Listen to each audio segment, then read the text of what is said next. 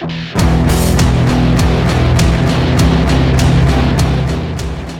welcome to A Full Metal RPG.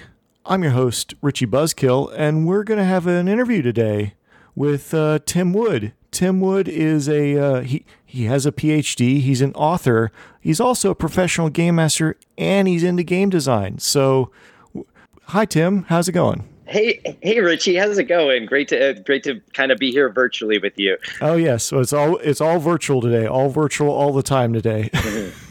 Absolutely, yes, for sure. That's something I'm definitely dealing with now, with all of my gaming kind of being done online or done digitally, even including the game design that I'm working on. It's kind of all interesting to be living in a world where all gaming, even the tabletop gaming, is being done remotely now.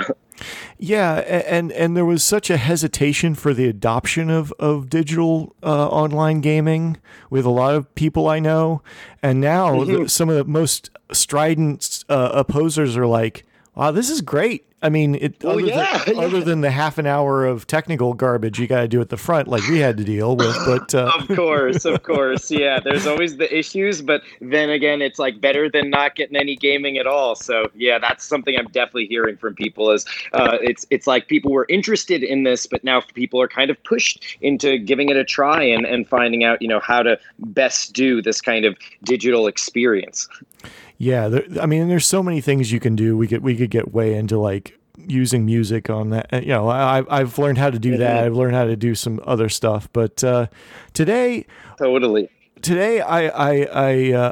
was kind of brought into your orbit by this game you're working on. But as I dug deeper, I found that you did your doctoral dissertation about RPGs and using them to learn.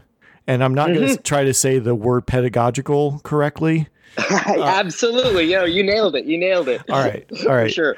Well, I'll say that, the game that I ended up working on with A24 Films was the Green Knight RPG. I'm very excited about it. I think it's going to be something that people are really going to have fun with. And it's just so delightful that I kind of got to work on a myth that I was so excited to see adopted into film, but then also be part of the process of adopting that film universe, the universe that they create with that out of that narrative, maybe, let's say, and the whole fantasy kind of world that they build using that film, and then adopting that again into the game universe and the gaming medium. It was very exciting to get to work on that. And as you said, part of the reason they reached out to me was because my background is in education first and foremost, which is what led me into being a professional game master, and basically looking at through my dissertation, how I got my PhD, looking at the question of how do people interact with these games? What's the connection between how people learn these games, but also how people learn in general through games as tools?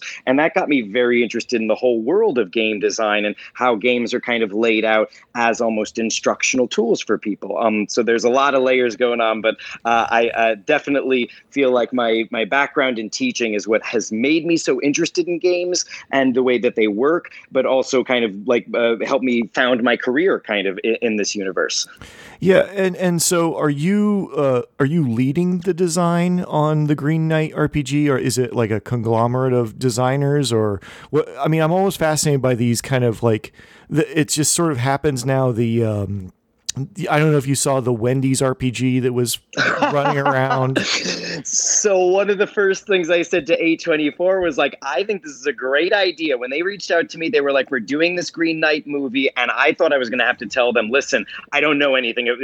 Arthurian mythology, I know plenty about it, but I'm not an expert on it. I was really afraid that they assumed me knowing about Dungeons and Dragons meant I was going to be very knowledgeable about these Arthurian myths. But then they told me they wanted to make an RPG, and I'm like, that's so exciting. And there's ways that you can do it that are absolutely great, and then there's ways you could do it where it's like, well, Wendy's made an RPG. I mean, you don't need to go crazy. You can just make something fun for people. And I wouldn't venture out whether the Wendy's RPG is a fun game or not, but it's certainly like a funny thing that they put out there. And there's levels on which these companies can get involved. But A24, I was really excited because they gave me full creative reign, essentially, I was the lead designer and got to really apply a lot of the lessons that I've seen for kind of emerge in terms of the game design theory behind RPGs, the more I've run Dungeons and Dragons repeatedly, but also lots of other RPGs. I'm a big fan of games like Call of Cthulhu.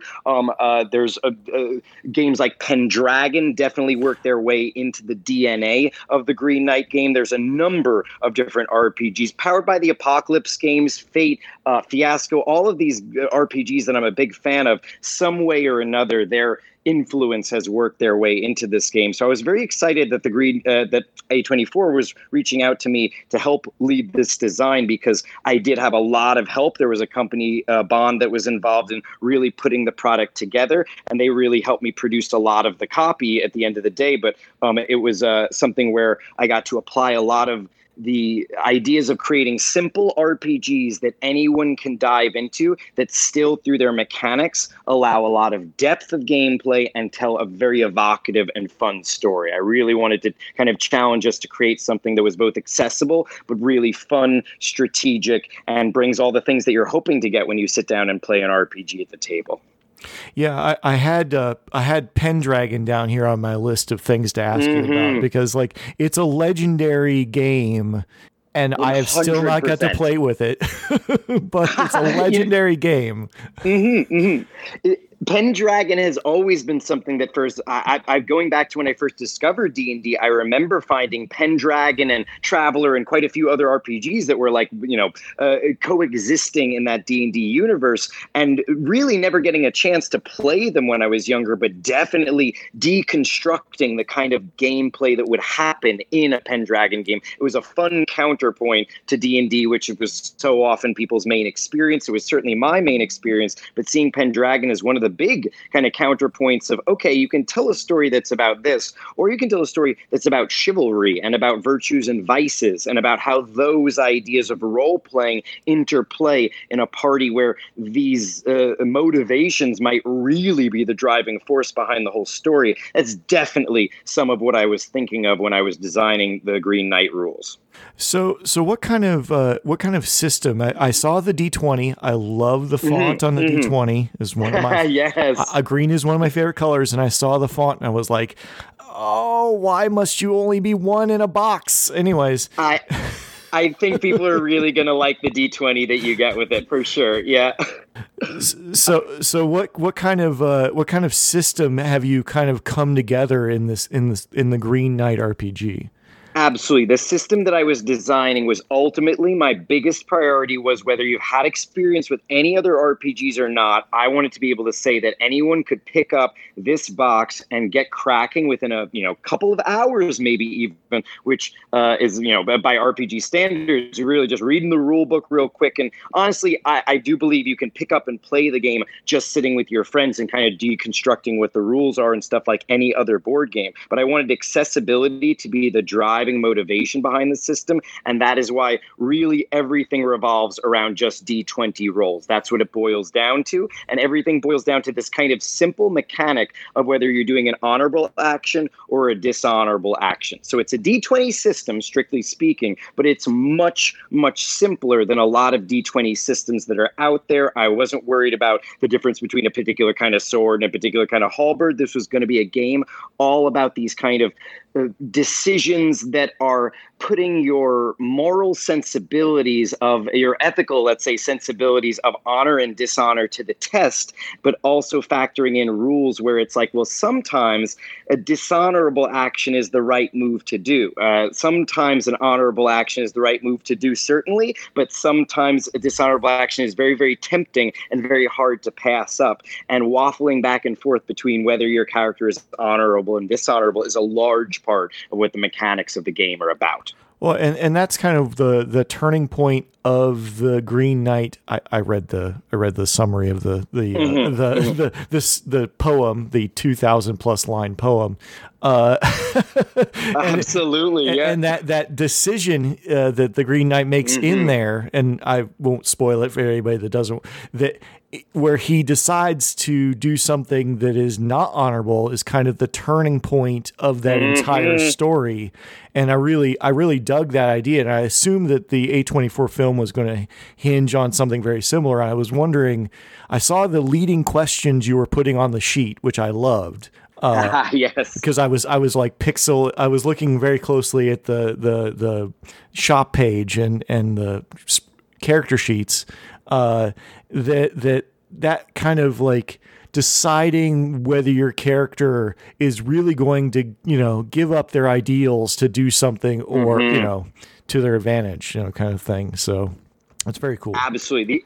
The idea is you kind of always start just like you might imagine based on the Green Knight story. You start as a character who is somewhere right between being a very honorable person and being a very dishonorable person. You have the potential for either result to kind of emerge, but as you go through, those decisions you make will put you on a slippery slope in one direction or the other. So very much exactly like you're saying, it plays to the ideas that the Green Knight story kind of asks you. The worst result that you can get in the Green Knight story isn't death. It's turning away from the quest and then being like, whatever. I don't actually need to honor my word. That's overrated. Actually, forget it. I'm just going to go back home and I'm going to relax and not worry about facing this the person I've made an oath with, as it were. But ultimately, you got to make a decision somewhere along the line, how close to the dishonorable result you stray before you fail on your quest.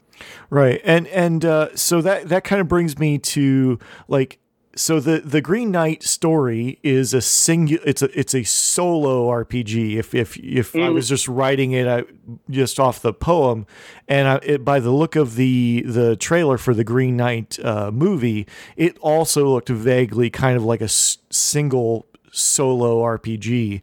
So what did you do? How did you bring multiple players to the table? It looked like there were 5 or 6 characters in the box.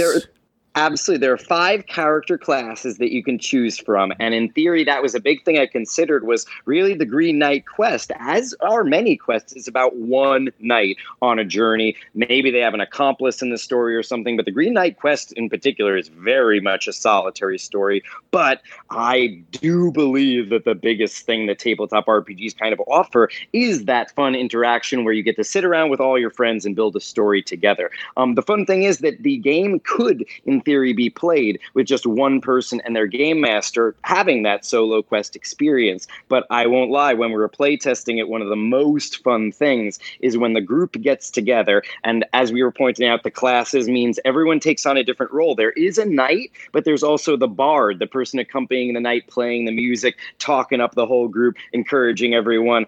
There's the magician, the person who's going to be like in the back, kind of casting the spells, knowing the secret information, learning the secrets of what's really happening around them.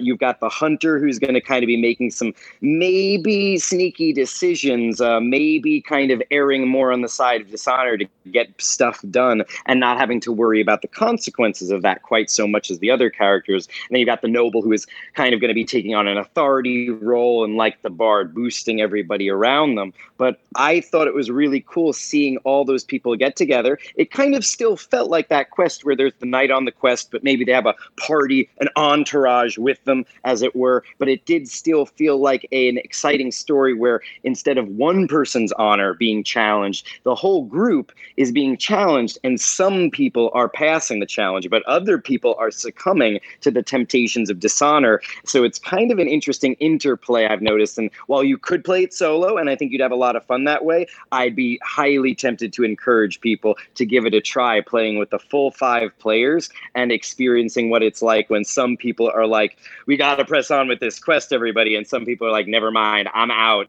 Right. So like how many, like, so it looks like it's a fairly thin book, at least what I saw, but like how many sessions are we talking about? This is a single night of role playing? Is this a long, campaign, a 15, 20? Is this like a 3 game session? Like how long is it kind of, the main quest that you've put in the box here?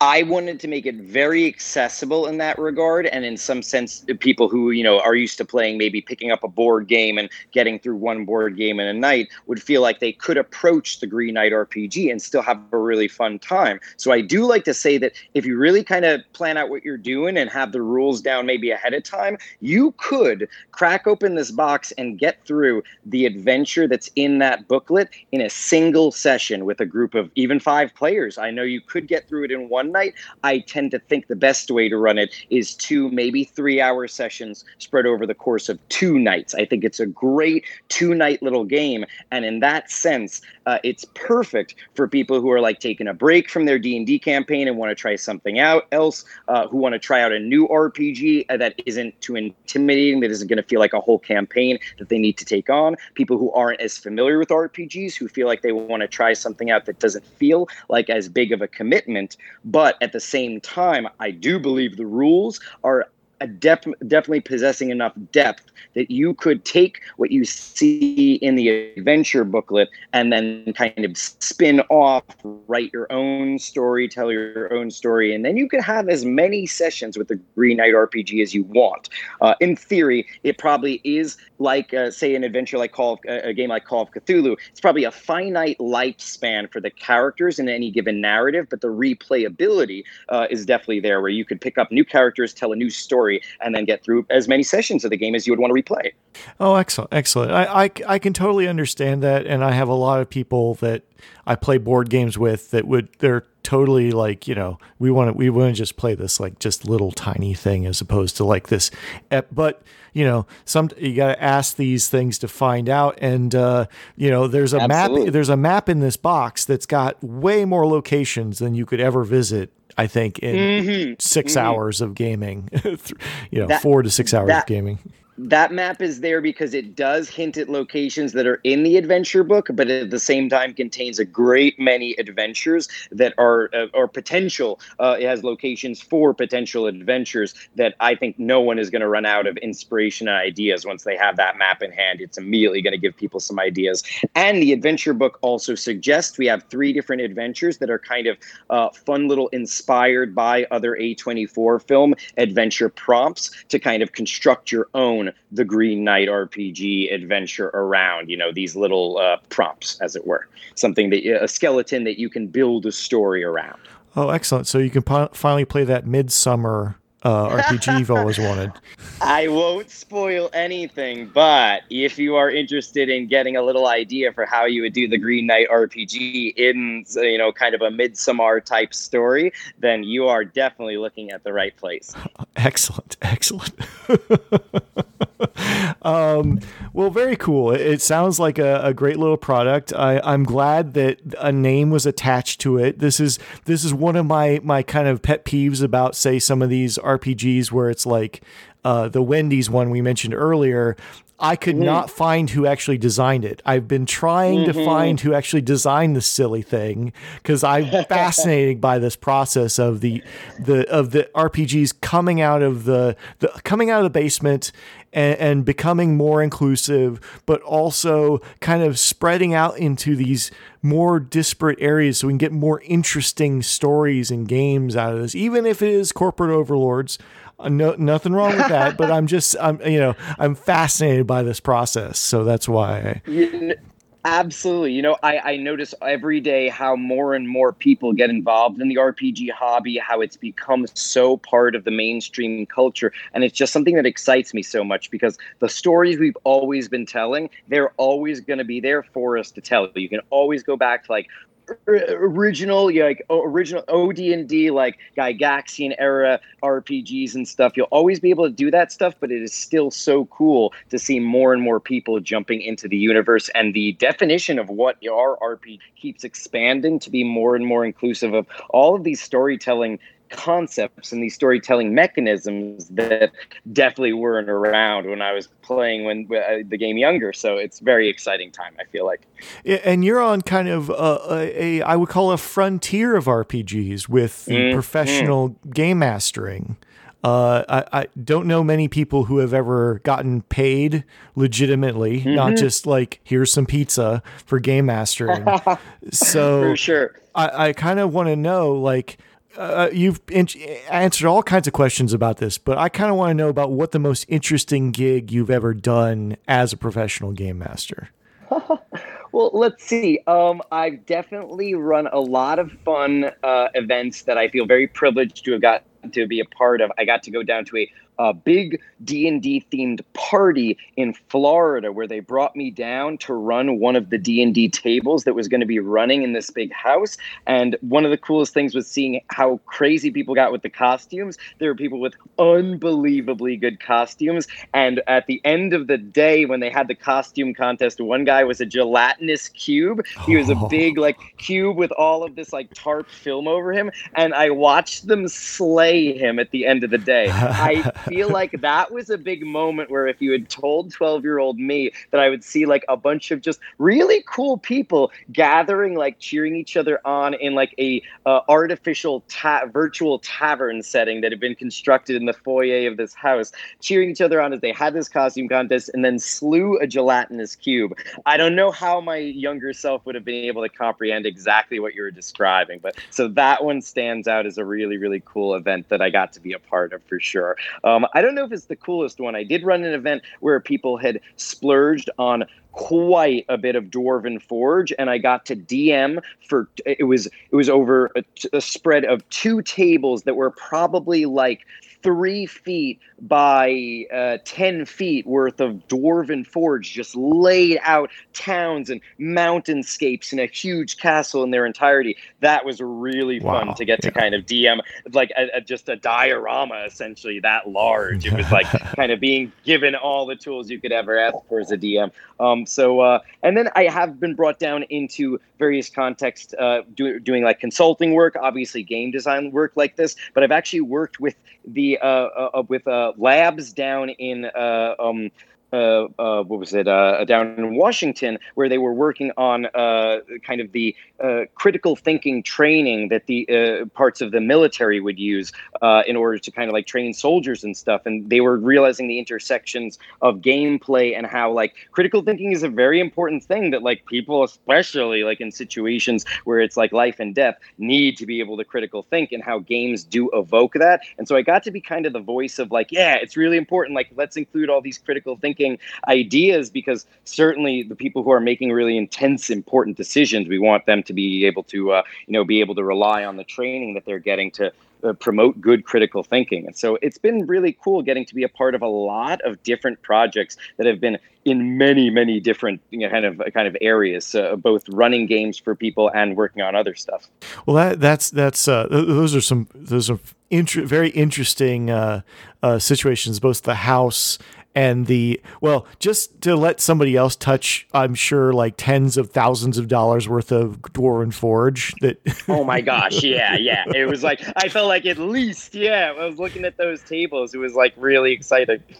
But also the military has always been, realistically, the German military was kind of the proto home of RPGs that kind of spawned the war games that Gygax played with, some having a game master in a war game is an 18th century idea. But so that, it's were you doing going over scenarios? Were you developing scenarios for them, or were you just trying to consult on something they had already designed?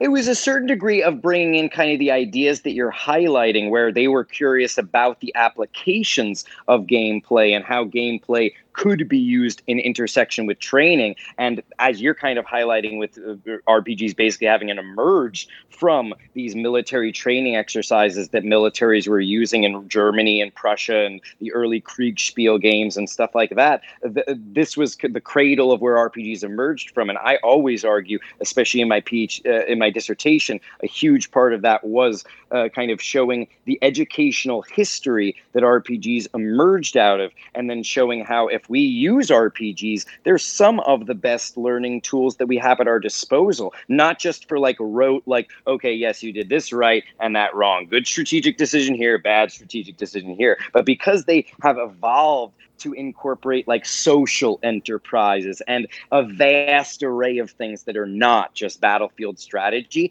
They can be used for promoting a kind of critical thinking that extends beyond just strategic and then goes into how you can create like empathy building exercises and exercises that teach you how to essentially, I like to think of it as you can learn war through RPGs, absolutely, but you can learn peace and you can learn a lot of other things through RPGs as well. I like to think a lot of what went into the Green Knight RPG was my thinking about how RPGs make us ask questions of, like, what is the honorable decision here? Well, okay, I think it's honorable to do this, but I also know it's not honorable to do this. So what is the right choice here? And I think when we think of games as being strategic, awesome. It's so cool because they are great learning exercises for that. But when it becomes more about the interpersonal aspects, that's where RPGs can teach in ways that other games can't. And they were kind of bringing me in to ask about the very interpersonal elements of training and the virtual training exercises they do, and how some elements of virtual reality training can be like alienating, but other elements can be very humanizing and create a lot of empathy, and what the differences in different kinds of game designs would be in that respect. Yeah, and I really feel like this is, I mean, RPGs have been growing since the beginning, and there's been some, earlier stuff that was more in the vein of, because really D&D grew out of Chainmail, which is, it was very much a tactical game. It was like a war game where we said, what if we just control one person? And like that was the birth of the RPG. Yeah. Right. But it was games like Pendragon that brought those ethical conundrums involved that kind of grew into the, ethical conundrum games of the 90s, like the White Wolf stuff, that then kind of begot the indie games of the 2000s that kind of get into the place where we're asking these leading questions at character creation, as opposed to depending upon somebody to write a background story for their character that has enough hooks on it so I can lead them to where I need them to be. Yeah, absolutely. Which very often in these war game influenced RPGs like D&D, it's like, how do I get you to the thing that you need to fight through this story lens? Whereas, as you're saying, Pendragon is almost all about these character choices and these decisions and the motivations that your character has.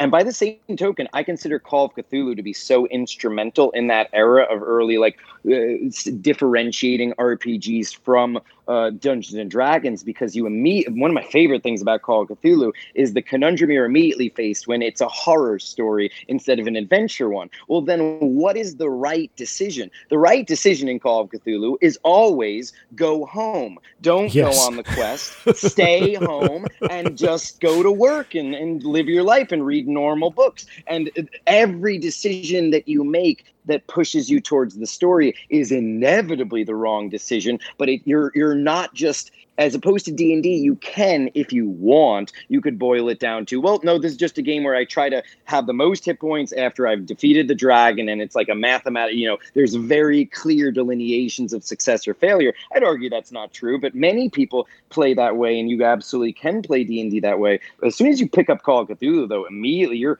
weighing two different motivations. I want to survive, but I also want to know what's happening here. And those two motivations are very much at odds with each other. So it's, I think, immediately a much richer space to play within than a space where, thinking like, okay, my goal here is to win. I got to get the treasure and I got to get out. And like, okay, I think it's pretty simple. And D&D becomes more fun when you evoke those other dimensions, those other elements that kind of games like Pendragon and Call of Cthulhu, I feel, highlight especially. Right. And we're getting closer to D&D being a little more looser, but it's still very much D&D. And someday I hope that, more, that the 95% of the people that play role-playing games discover there's another 100,000 role-playing games. Totally. I'm always because so much of my work is, as you said, on the frontier. I'm not, when people come in and say, Dungeons and Dragons, that's the only game that I know of, I'm there to argue with them about that. I'm there to be like, cool, Dungeons and Dragons, let's go. And so 95% of what I run is absolutely D&D, but I'm always excited to see players picking up D&D and then expanding beyond it. I absolutely believe it is a gateway, and I don't begrudge it. It's place as kind of the gateway leading other people in, I'm always excited to kind of when people reach out to me and are like, well, we want to play D&D, but we're also doing like a 1920s themed party where there's a bartender. Then all of a sudden I'm like, I need to stop you right there. I think there's another game that we should really be considering here. And so if I feel comfortable, I'll always be pushing people towards other RPGs, especially if I feel like there are RPGs I'm proficient in, like Call of Cthulhu, enough to, feel like this is something I can definitely run professionally with these people. But it's just funny to see the place that it's in, because I do think it leads people to other RPGs, but very often it's, the main thing getting requested. And I just see how it does dominate the scene when you're outside of the game for people. Excellent. And I got one more question for you. Is there will be someone listening to this at some point that will be like, a professional game master, that's all I ever wanted to do. Why would I do any other job? What would be your advice to that person sitting out there in podcast land thinking, man, I really want to be a professional game master? Absolutely. I'll say this. I think everyone here's professional game master, and especially if you've been loving RPGs as a hobby for as long as I have, I think people hear that and the first reaction is, oh my gosh, why would people do anything else? And I feel, almost morally obligated. The first thing I always want to say is, I always want to say that the first thing is, this is a definitely very fun job, an awesome job. So much of it is a performance, and I do feel like teaching for as long as I did helped me really see the connections between teaching and game mastering, and how they are in some ways very similarly rewarding, but in other ways, because I've taught and also dungeon mastered, I see how the two jobs have very similar draining effects. It's a high energy, high intensity job, whatever level of teaching you're at, whether it's the university, high school, grade school, going all the way down to taking care of really young kids and helping them learn.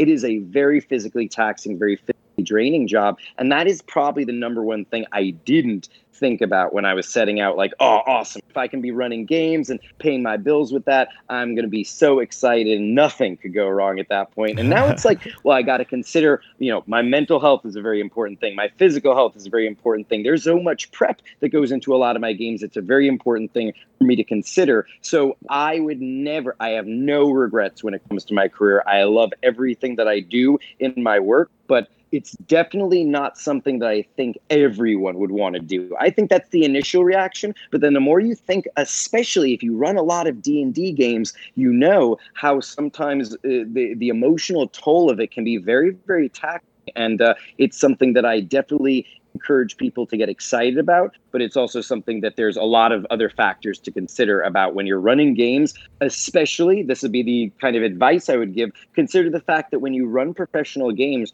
you're looking at what somebody else wants out of a D&D experience. And what's really cool about that is it's made me a better game master for all of my games, even the games I run for fun. I'm realizing now, like, oh, this is nothing but me sitting down and being like, what do other people want to have out of this? I think all game masters, myself absolutely included, we sit down and say, oh, I know what I want to get out of game. I'm really excited for this to happen. I'm really excited for this. But especially when you're doing it professionally, it's got to always be the focus on, okay, how a good example would be if I have 3 hours to work with time. You know, that I've been allotted this time. I definitely don't want to end up on a bad cliffhanger. There's good cliffhangers, there's bad cliffhangers. And I want to make sure that we feel like we got a well-rounded story out of this. And so those are the considerations where when I was running RPGs for fun, I got to kind of sit back and be like, well, you know, if the players do it, I mean, we're all building this together. And I mean, it's got to be a collaborative effort. So I hope we all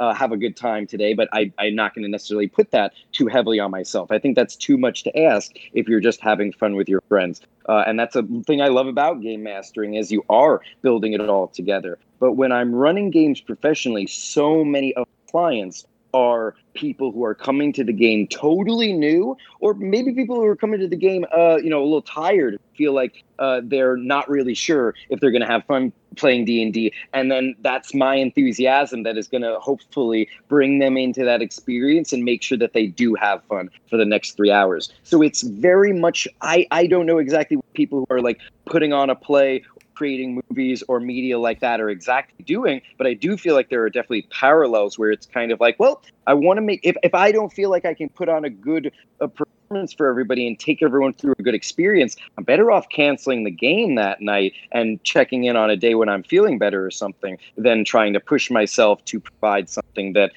really depends upon my enthusiasm and the enthusiasm of everybody, being able to cross that threshold from being like, oh, maybe we're, however we're feeling, we're going to have fun in this game, right, everybody? That's a big enrollment project. And a lot of what you do as a professional game master ends up being a lot of that,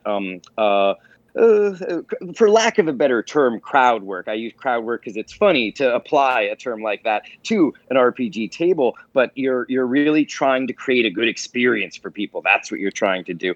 And that is not always an easy thing to do. And I think when you're volunteering, when you're doing it with your friends, there's more permission to make that a collaborative project in a certain sense, if that makes sense. It does make sense. And it sort of reminds me of a couple different situations. One, we were talking about virtual gaming.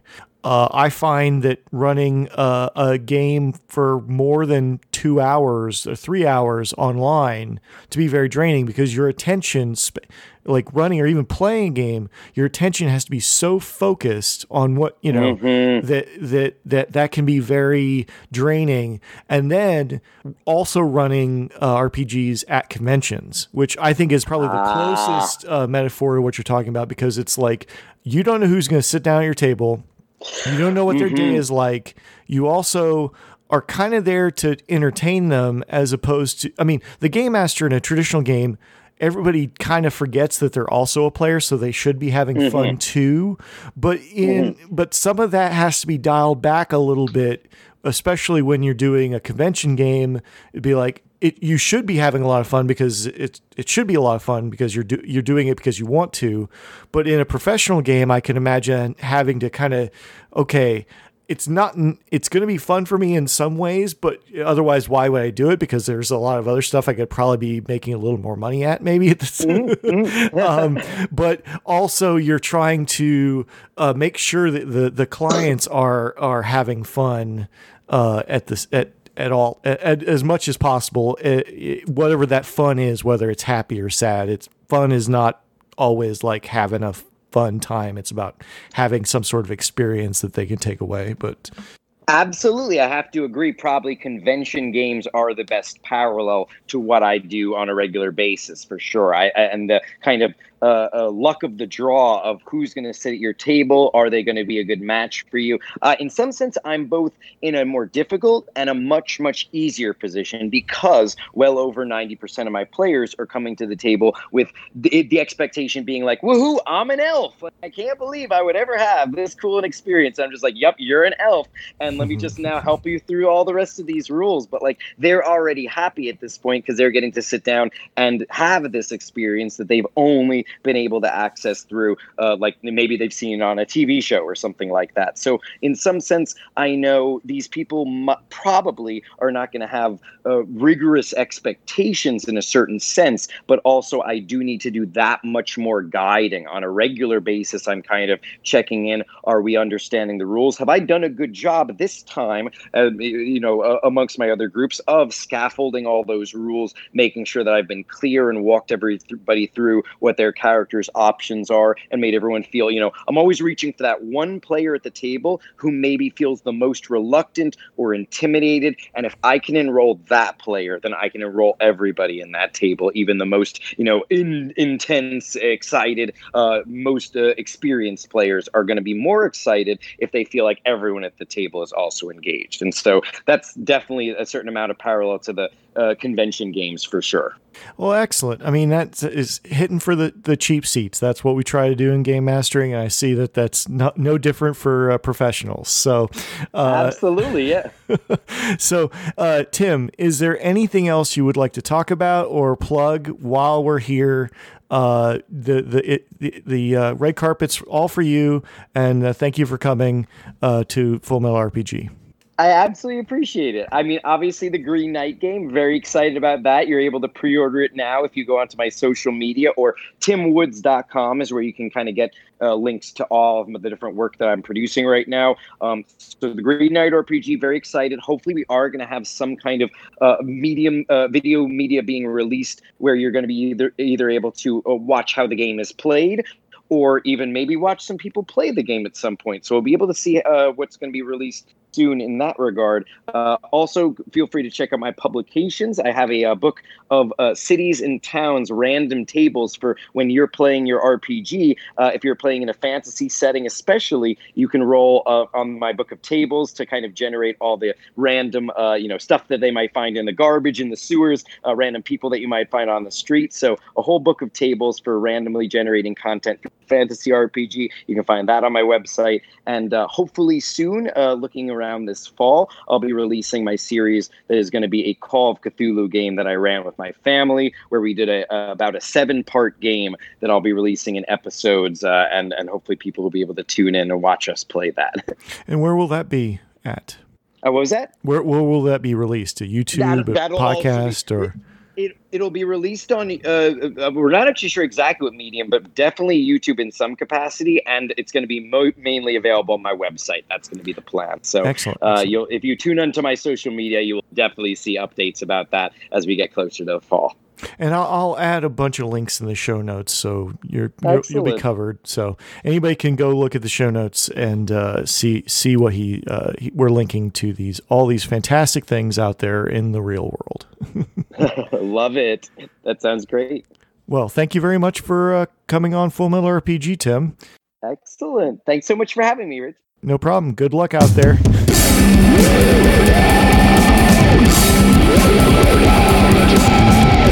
Thank you.